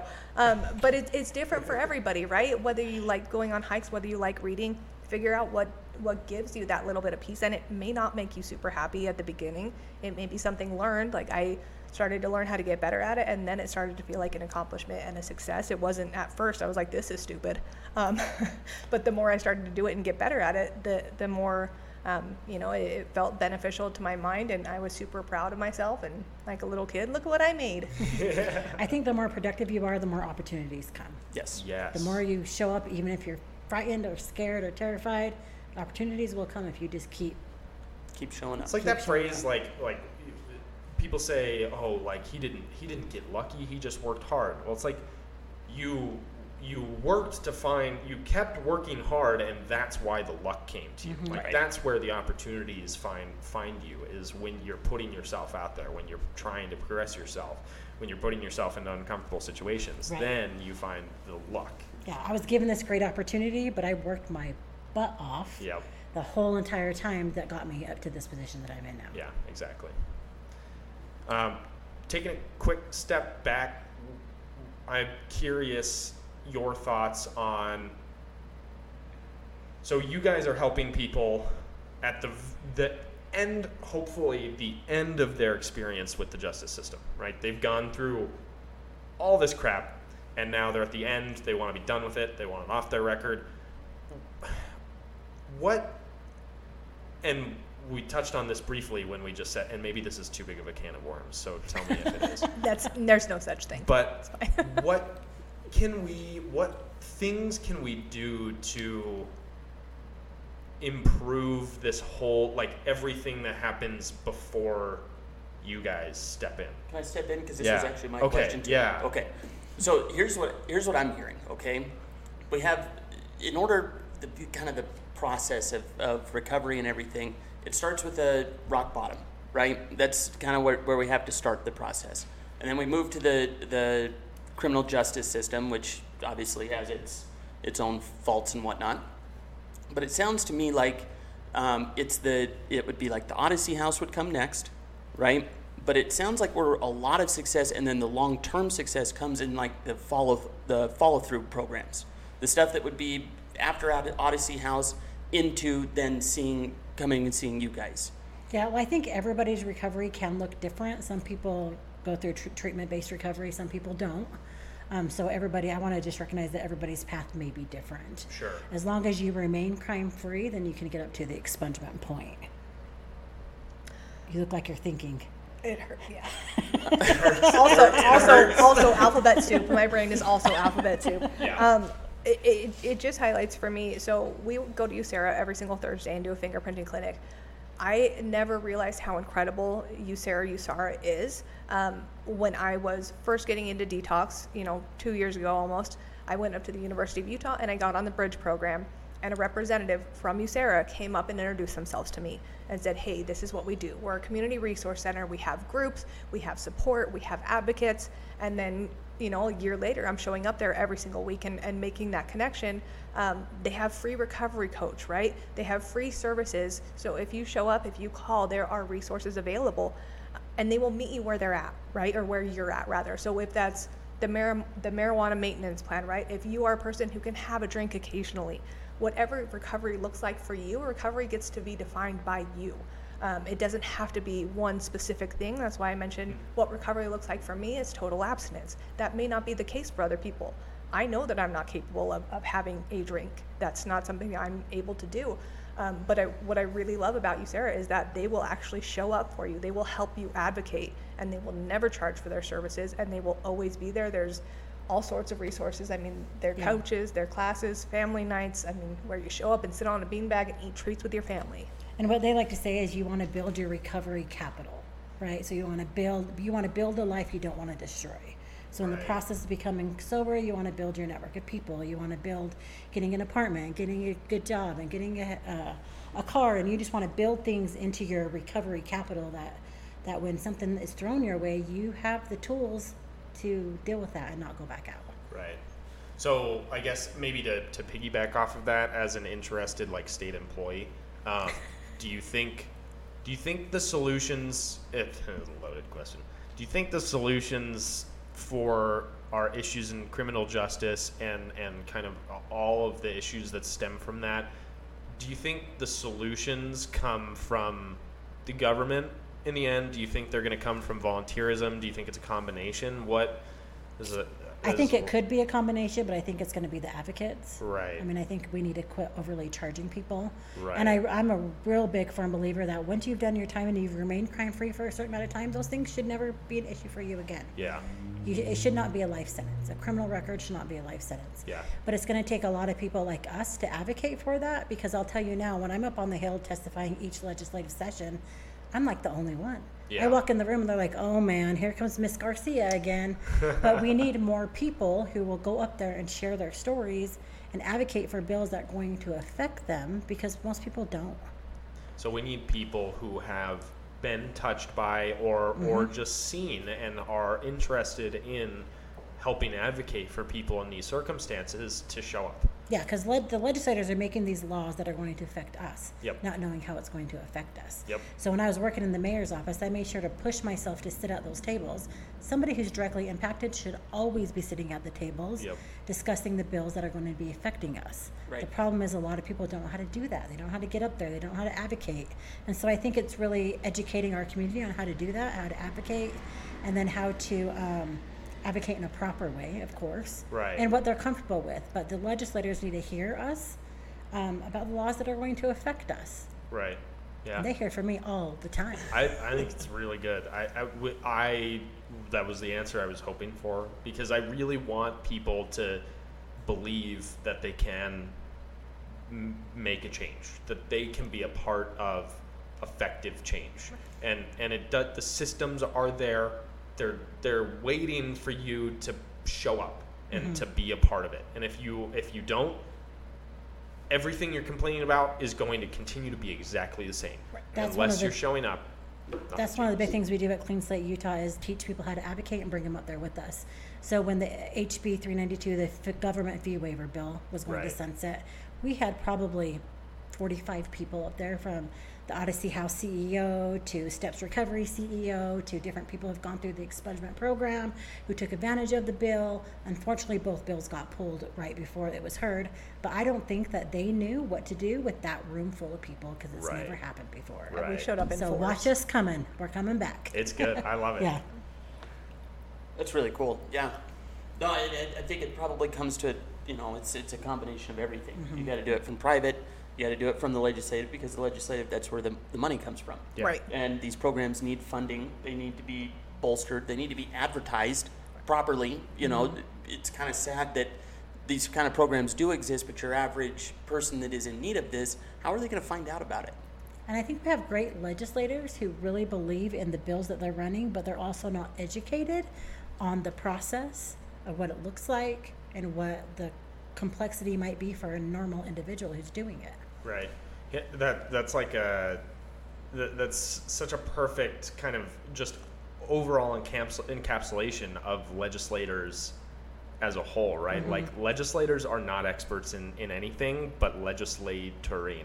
Right. Like, they need to be listening to people who have the expertise, who have the knowledge, who have the lived experience, to understand how this is going to impact people and how what they can do to actually affect the change that needs to happen. Yeah, we need to educate them. Yeah. We have a lot of good legislators. It happens on both sides. It happens with this. I mean, you probably have experience with this too. It happens with state agencies, right? State agencies have to do the same thing with the legislature that the public has to do. The state agency has to say, like, hey, if they don't communicate anything, nothing changes. The state agency stays just as shitty as it's always been. If they're talking about, these are the things that we need, these are the resources we need, these are the roadblocks that we're coming up against, the legislature's there to help. But if they don't communicate that, nothing changes. And it's the same. It's definitely a two-way street in that way. The public has the same opportunity to do that with the legislature that state agencies do. They just don't realize it. Yeah, I think that goes all the way up to Congress as well. Yeah, Sure. oh, I absolutely. testified for Congress for the Clean Slate Act and the Fresh Start Act. And then when I was in D.C., Congresswoman Blunt Rochester was up there, who has a great knowledge about the criminal records and the expungement process and the Clean Slate law. But it's not very often you see a legislator talk in that detail and understand, because Right. they just don't know. Yeah. Huh. So I showed up with Destiny, I think it was to a CJAC meeting, and just hearing Criminal Justice Advisory Council meeting. and That's just what CJAC hearing stands for. individuals have conversations about how homelessness affects individuals, but never having lived that. It is so important that people who are willing to share their experience will show up and tell you, hey, that's actually not relevant. When you're living on the streets, it is not relevant whether or not you can get certain resources. There are certain things that are very important, but from, I don't want to say from a pedestal, but from a different angle, how could you possibly see what is actually relevant when you don't have a place to go? So it's super important that people who are open about their story and proud of where they've come from, that will show up and tell you where they've come from. This is what I experienced. Right. And it's just so cool to see when people are having those conversations about a population you have been a part of, when you can actually show up and be like actually, I was there and this is what was relevant to me. And most of those meetings are put on the Utah Public Notice website and are open to the public and take public comment, but the public don't know that. Yep. Yeah, That's where do you the find out problem. about that? Unless you have somebody like me who knows, who's worked in government for years before they took over this organization. I know those things because I posted the things on the government website.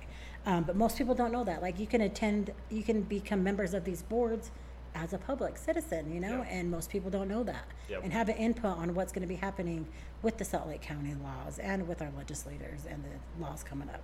Right. Yeah.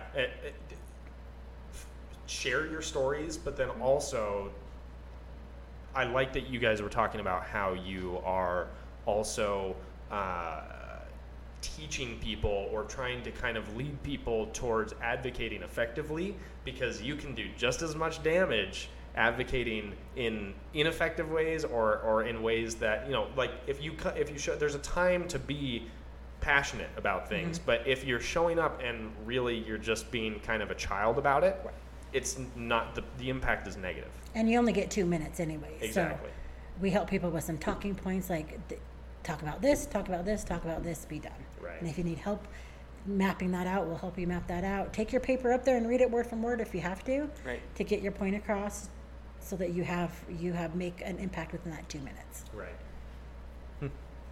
It's the marketing and sales thing.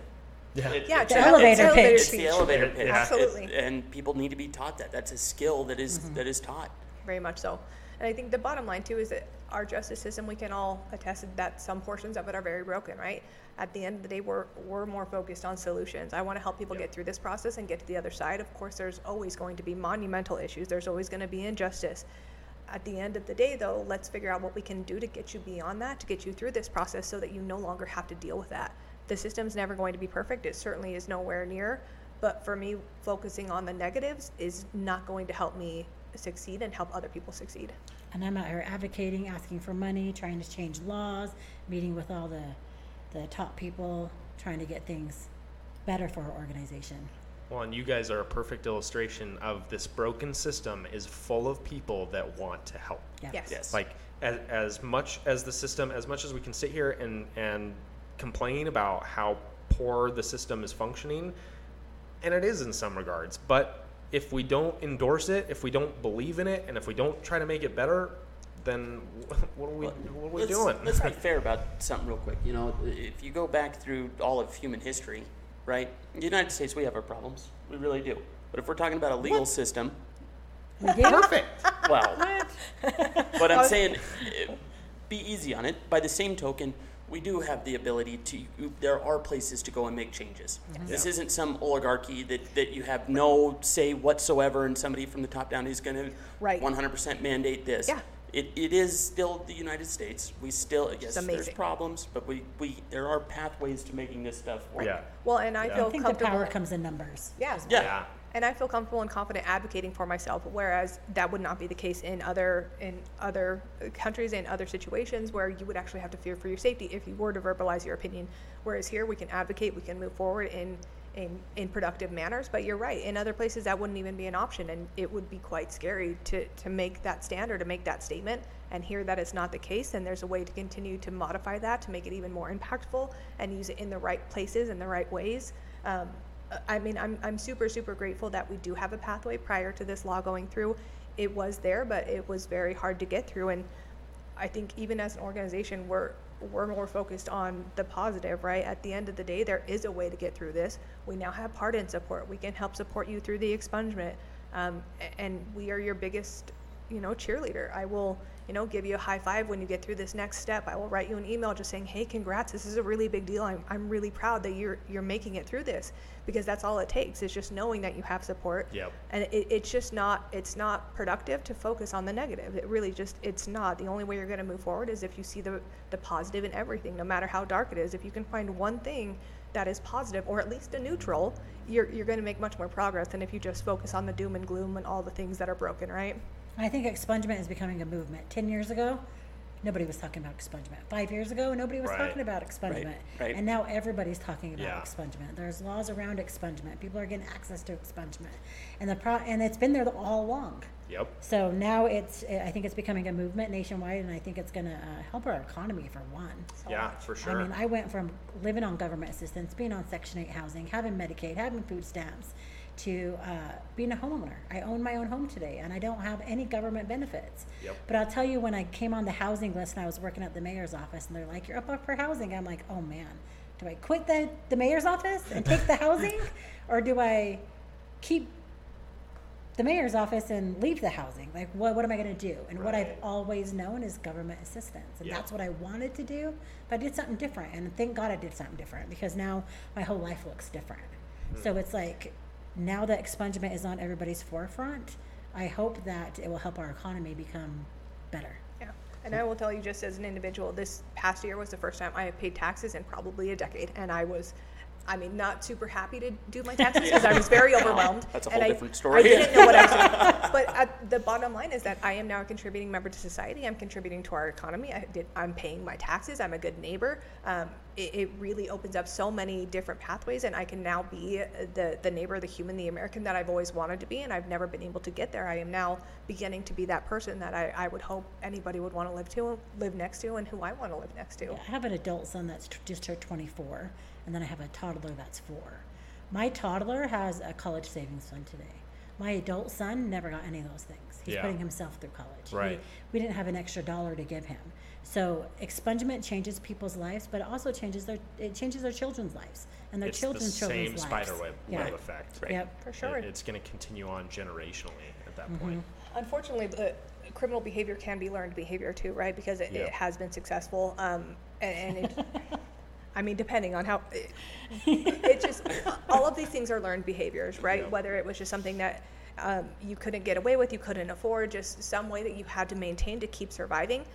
It still is a learned behavior that can be adjusted, that can be modified, but you almost have to replace it with something more beneficial, right? And for me, the feeling of earning my paycheck, being able to buy a vehicle, being able to pay my taxes, that for me is more empowering and makes me happier than when I would get that rush of dopamine from stealing. And that's a real thing. But for me now, saving money and seeing what I'm able to start accomplishing for myself and my future goals, that gives me almost the same dopamine, adrenaline rush that I used to get from doing things that were very illegal and were going to get me in trouble or in a situation that was very dangerous. Or when we have that one client reach out and say, you changed my life, Yeah. That's a great feeling, man. And it's so cool because people are being really vocal about their gratitude for our help, and I didn't really expect that. I started showing Destiny the emails I was getting, and I was like, this is what I'm seeing on a daily basis. People saying, hey, I've made it all the way through the process, and I'm so happy I had help. I made it. It's so cool to see, because everybody's life that goes through this process, their life has dramatically shifted from what it used to be. And this survival mentality of just hoping they don't check your background, or hoping you can, sneak by HR, whatever the case may be, where now you just get to be unapologetically you. And there's lots of times you go to get a service and you don't reach back out to that service, right? And you don't say, oh, hey, your service is great. But when you're so excited because your whole life is going to change, these people are reaching out on a daily basis and saying thank you, That's incredible. That's one of the hardest parts about corrections is the only people that we see after we're done with them is if they come back. Right, we're not seeing the successes. We're not hearing the thank you for changing my life. Thank you for, and we know what happens. I mean, statistically, we can look at it and see exactly how much of it is happening. But it's really important for people to recognize the help that they've gotten along the way too, so that continues, I think. And whether that's participating in it themselves, whether that's just reaching out to the person that helped them and saying thank you, or saying, you don't even have to thank them, just being like, hey man, this is where I'm at now. Yeah. Like, that could be the biggest reward for that person, where it's like, not thanks for getting me here, you did everything for me, but like, hey, look where I am. Like, I'm pretty proud of me. I really think that our clients at the very end, they're like, you're my friend. Like, you've helped me through the whole process. Right. People come in to get our fingerprint clinic. And they're like friends with us already, because we have an agreement with BCI that we can do fingerprints. So instead of sending them over to BCI to get the fingerprints done, they come to you, Sarah, to get it done. That's such a better way to do it. That's a problem. And they come in and we have donuts and we talk to them. We share some of our stories. They leave being our friend. That's what I need to do. Yeah. I mean, we get really yummy donuts. But delis and donuts on State Street. I mean, I wake up what is it? Deli and Donuts. Deli and Donuts. 2700 South and State Street. The best donut you will ever have. I mean, I wake up in the morning on Thursday and I'm just ready for donuts. Tomorrow's Thursday. I know. I'm aware. So part of it too, if you were to have a warrant, say you had a warrant that you were unaware of, say you had a traffic warrant from Clearfield or some city that's 45 minutes away and you were just oblivious, it is absolutely possible. You went into BCI to start this process and you had a warrant.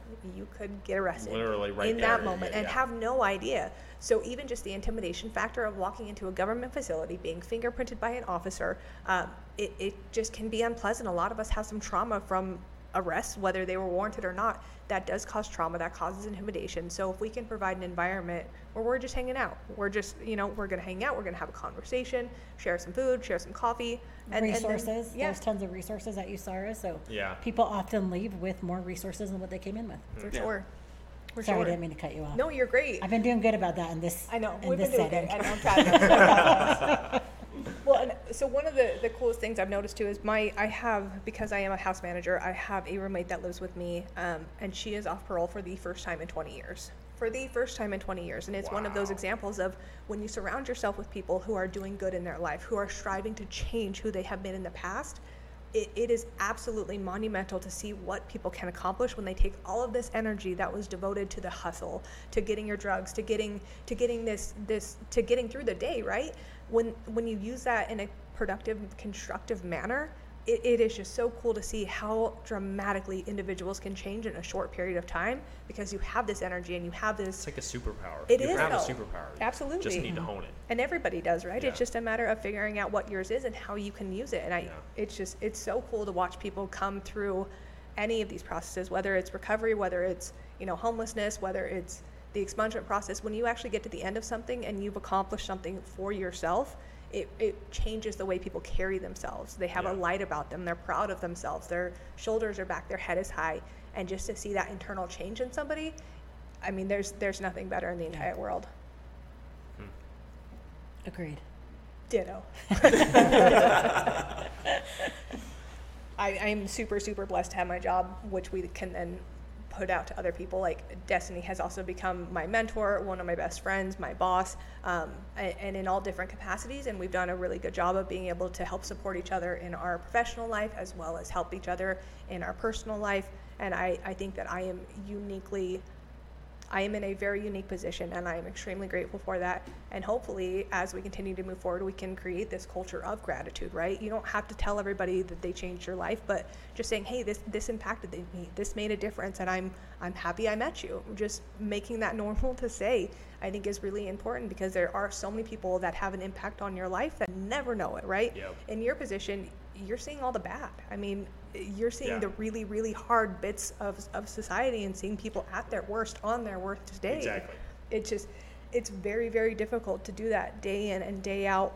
When I made it through Odyssey and I graduated, I went back to VOA Detox, where I started my journey, because they don't see successes. Yeah. They are seeing people literally on the worst days of their entire life, coming out of abusive relationships, on death's doorbed.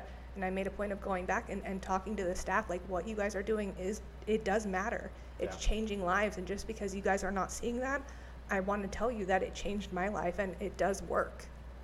Absolutely.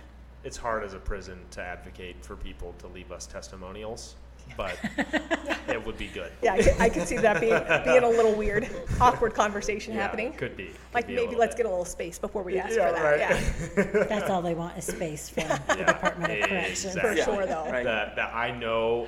I have stopped walking into the grocery store with my Department of Corrections shirt on. Absolutely, yeah. I just stopped doing it because it's just like people are like, oh. That guy's here. Yeah, great, perfect, exactly what I wanted to see on the outside. Yeah. It's like seeing your teacher when you're not in class. It's true. Why? But I mean, I would imagine for you too, it's so important to actually to celebrate the positives, right? And to celebrate when people do get out, because even in your line of work, right, you could go down that rabbit hole of pessimism so easily, and you could just become a dick, bottom line, and just be so unhappy at your job and having to deal with people. So even just the fact that you can talk about it and you have found ways to find the positive and not go down that route of just hating everybody and everything is incredible too. It's really wonderful to not be that dick in a uniform. Well, when you're in jail, that's all they are. They're really mean. They hate you. Right. They're miserable people, and it sucks that that's. It's unfortunate too, right? Because like a lot of people's experiences are jail and are not particularly good, and there are still there's still so many people who want to help, and like if you get a case manager in prison, like those people want to help, and all the people in programming, all they want to do is provide any resource that they possibly can to help you. But it's really hard to see the what was it, the forest for the trees in that circumstance. Like all you're seeing is people who are the man, and they are there to keep you here and keep you in line, until you release. You know, though, again, I'm going to push back on you just because we can. I don't know that that's a bad thing. And I understand that but there's other crimes of people that are in there, and they're in there for a reason. Absolutely. And that's part of the broken system. And that's fair. That's a legitimate argument. But I would be okay with prison being as bad as it can be, okay? If the follow-up, if, and somebody has to be the bad guy. That's just the nature of the beast. Right. Sure. If the follow-up programs were in place to make sure that people, almost to the point, like if prison really was that bad, right, you're going to try really hard to never go back. Or to never end up there. Right? And never maybe end up that where you're providing people with opportunities where they're not going to end up in prison in the first place. Where you're not giving the guy who like sold weed once in the same set, like the same block of people as the guy who's now going to teach him how to run a criminal enterprise. Right? Or, I mean, let's call it nice. The worst that are in there are the child molesters. Mm-hmm. Absolutely. Right? There's, thank God for some prison justice that does take place. On the inside. Well, the nonviolent drug offenders are spending more time in prison than the child molesters. And that's a problem. Right. That's a whole other conspiracy that I think is coming to the forefront is on a national scale right now that you're seeing, and that I'm the war against drugs. Yeah, guess what? It didn't work. Drugs won. Drugs epic did fail. win. Epic fail. So I will. So when I first started doing this, we were setting up people's roster accounts before I hopped on a Zoom with them, right? And I would kind of see what we were working with and kind of see what that conversation looked like, especially when we were just learning what these conversations were going to be. I had to stop doing that because I would come across charges that sent my head spiraling, right? Forcible sodomy charges. A picture of this person. Right. Automatically, I have an idea of who this person is, and it made it very, very difficult to have a conversation on neutral playing field. There are people who are the worst of the worst and deserve to never see daylight again, right? At the end of the day, we know those people exist, and it's horrible to think. But there's also people who have gotten charged with similar charges that did not do anything. Yeah. That's fair. And that's why I had to stop looking, because when you see charges against a child that have some type of sexual aspect to them, my mind immediately was black and white, and it was very hard for me to have a conversation and see them on camera and not feel almost anger, like in the pit of my heart. So I stopped doing that, because at the end of the day, we have no idea what actually transpired. Yep. And a lot of those charges were dismissed. Right. And that's the craziest situation too. I helped somebody the other day that had a forcible sodomy charge that was dismissed. dismissed. That charge can change, and that will end your entire life. I mean, you would get excommunicated from your church. You would never, ever have a job ever again. And this charge was dismissed. Your family will, the worst things happen to people with those types of allegations. Well, I mean, you could play the back and forth ping pong game until you're blue in the face. Yeah. By the same token, like how many people have gotten accused of stuff that just wasn't Amber Heard, right? And that happens all the time. Right. Yeah. Right. Yeah. Well, and I think you guys are definitely familiar with this, and this is something that I've become familiar with. I've only been in this field for 2 years, but it humanizes people. Yeah. Like when you do see someone who, right? I went and did a video shoot with a guy, and and he was the nicest guy that I've ever interacted with. He was just incredibly nice the whole time. It wasn't until after the fact that I found out how tremendously bad his crimes were, and it was just like, oh, wow. Well, he was just a human to me. He was just a person. He just treated me like a person. Everything was totally fine. The entire interaction was totally fine. And it coming in without assumptions about people, and realizing that people can have gone to prison, they can have been under supervision, they can have done or been said to have done some pretty horrendous shit, and yet can be really good people that you need to give a chance to. Right. Yeah, I think it depends on what room I walk into, but sometimes I won't lead with my story. I'll lead with my title, right, and then go into my story later, right, because then I get more respect. Yep. After I talk about Clean Slate Utah organization and then I end with my story, you'll see a huge difference in different audiences, right? Yeah, I believe that. And I wanted to say one other thing that kind of came to me earlier, shifting back to the topic of the kind of political advocacy, like, I think that what you guys are doing and what we're describing here tonight, this is political action. We haven't talked about our political views almost at all, right? Only the things that are relevant to the topic that we're talking about. We're really only talking about things that we understand, that we can say with pretty good, with a pretty good confidence level that are true.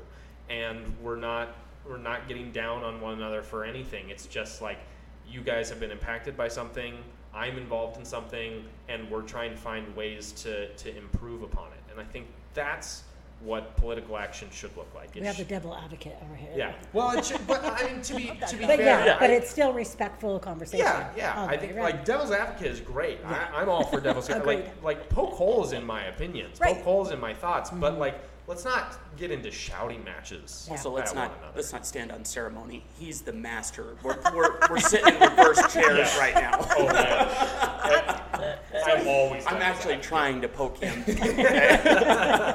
But that's the whole part of, like, if you're going to have an opinion, I would love to hear how you got to that point, right? Please tell me how you got there. Yes. And teach me something new. For sure. I would love to hear what you know that I don't know. That helps us improve and be better humans. And at the end of the day, we're just passionate about what we do, and who we help. It has nothing to do with anything political. I mean, obviously there's certain aspects of it, but we're just people trying to help other people. It's perspectives. Like, political opinions come from lived experiences most of the time. Perspective comes from lived experiences. Tell me what happened. Tell me like, who hurt you? But no, like, tell me tell me what your circumstance is. Maybe you have lived a completely different life than me, and I just don't understand where you're coming from. But if I could have you explain it to me, then I would understand. Yeah. And I can empathize with that, and then I can say, oh yeah, you know what? Actually, I agree with that. We can agree on this. Let's work on that together. Absolutely. Right? Yeah. And especially learning somebody's history. If you have, it's just so cool to get more layers of somebody, right? If you have an opinion and you stick to that opinion, but when I ask you more about it, you're like, well, because I said so. Okay. There's a point where I go, okay. I'm going to walk that way. It's like, we're not having a conversation anymore. What's weird is how much time we've spent searching for those people. Yeah. Oh, for sure. And not a joke. Him and I will go back and forth, and Scott's up there too. We'll go back and forth for days on this, just to try to poke each other until it until somebody gets a reaction out of it, you know. I love that. But that is how we come to better conclusions with Yeah. things. Right. You know, that's how you actually resolve things. Yeah, if you don't surround yourself with different opinions, Absolutely. Right. how are you going to know if your opinion is good or not? Yeah, and then you're going down that confirmation bias rabbit hole, and everything you see, you know, just adds to what your belief is. It just gets real And bad. that's what people think political action looks like. Right, absolutely. Which is terrifying. Right. And just digging their heels in and just getting even more firm on your stance. And that's really, I agree. It's so cool to have conversations about all facets of things, whether it's touchy subjects or not. I mean, we've talked about substance misuse disorder. We've talked about homelessness. We've talked about, you know, criminal charges and prison and jail and things that are really unpleasant to talk about, but they don't have to be, right? Yep, You can actually have conversations that are helpful and encouraging and positive. Yep, productive conversations. Yeah. Yep. That's how we move things forward. Absolutely. Agreed. Absolutely. Well, guys, I think that's a good place to wrap things up That for was one great. night. Yeah. Thank you so much for coming on. Flew by, didn't it? I knew man, we were going to be talkers. I had a was strong great. feeling. We do this all day long. Well, I come in and you're like, you're the first seat. I'm the matchmaker, man. That's my job. It's like, Well it's like, played, I sir. didn't even do any research, and then you're like, oh well, it's criminal. Oh, Perfect. yeah. Done. No, thank you for having us on Yeah. here. No, we really appreciate it, and I would like to keep both of you guys' numbers, and, Yes, and we please. will. Stuff comes up. We have different people come in. I think you guys bring a very unique vantage point, and I would love to have you back on. Yeah, maybe after we have a new bill, this I next was going to say, legislative with all session, the you can have change, us back. I think Yes. that Yeah. we're going to have new stuff to talk Yeah. about. For sure. Yeah. Absolutely. Yeah, no, I'm super grateful we came, and I also appreciate that you guys are furthering conversations, especially between men, especially between groups of people that don't necessarily talk about all of the things. So Yeah. I'm super grateful you guys have created this and that you allowed us to be a part of it. So We had thank you. fun. Thank This you. was fun. Yeah, It was. absolutely. Yeah. It was Yeah. fun. Awesome. It's a good Wednesday night for us, for sure. And then donuts tomorrow. And donuts We're tomorrow. just getting all the First wins. thing in the morning. I know. I'll eat 3 by like 10 a.m. It's perfect. You can text us and say thank you for the donut tip. I will be deal. visiting. What was it again? Let me write it Donuts and Deli, 2700 South State Street. They do sell out by like 10 a.m. So down. you That's got okay. to show At up. 6, I'll be over there. Yep. I mean, they like melt. They're like still warm. Yeah, they're Yeah, so good. You can it's- eat like 6 of those bad boys. I'm glad. I worked 'Cause out they're so so hard light. tonight, and now I know why. See, perfect. You knew there was a reason. Awesome. All right, guys. And break. Thank you so much. Thanks, guys.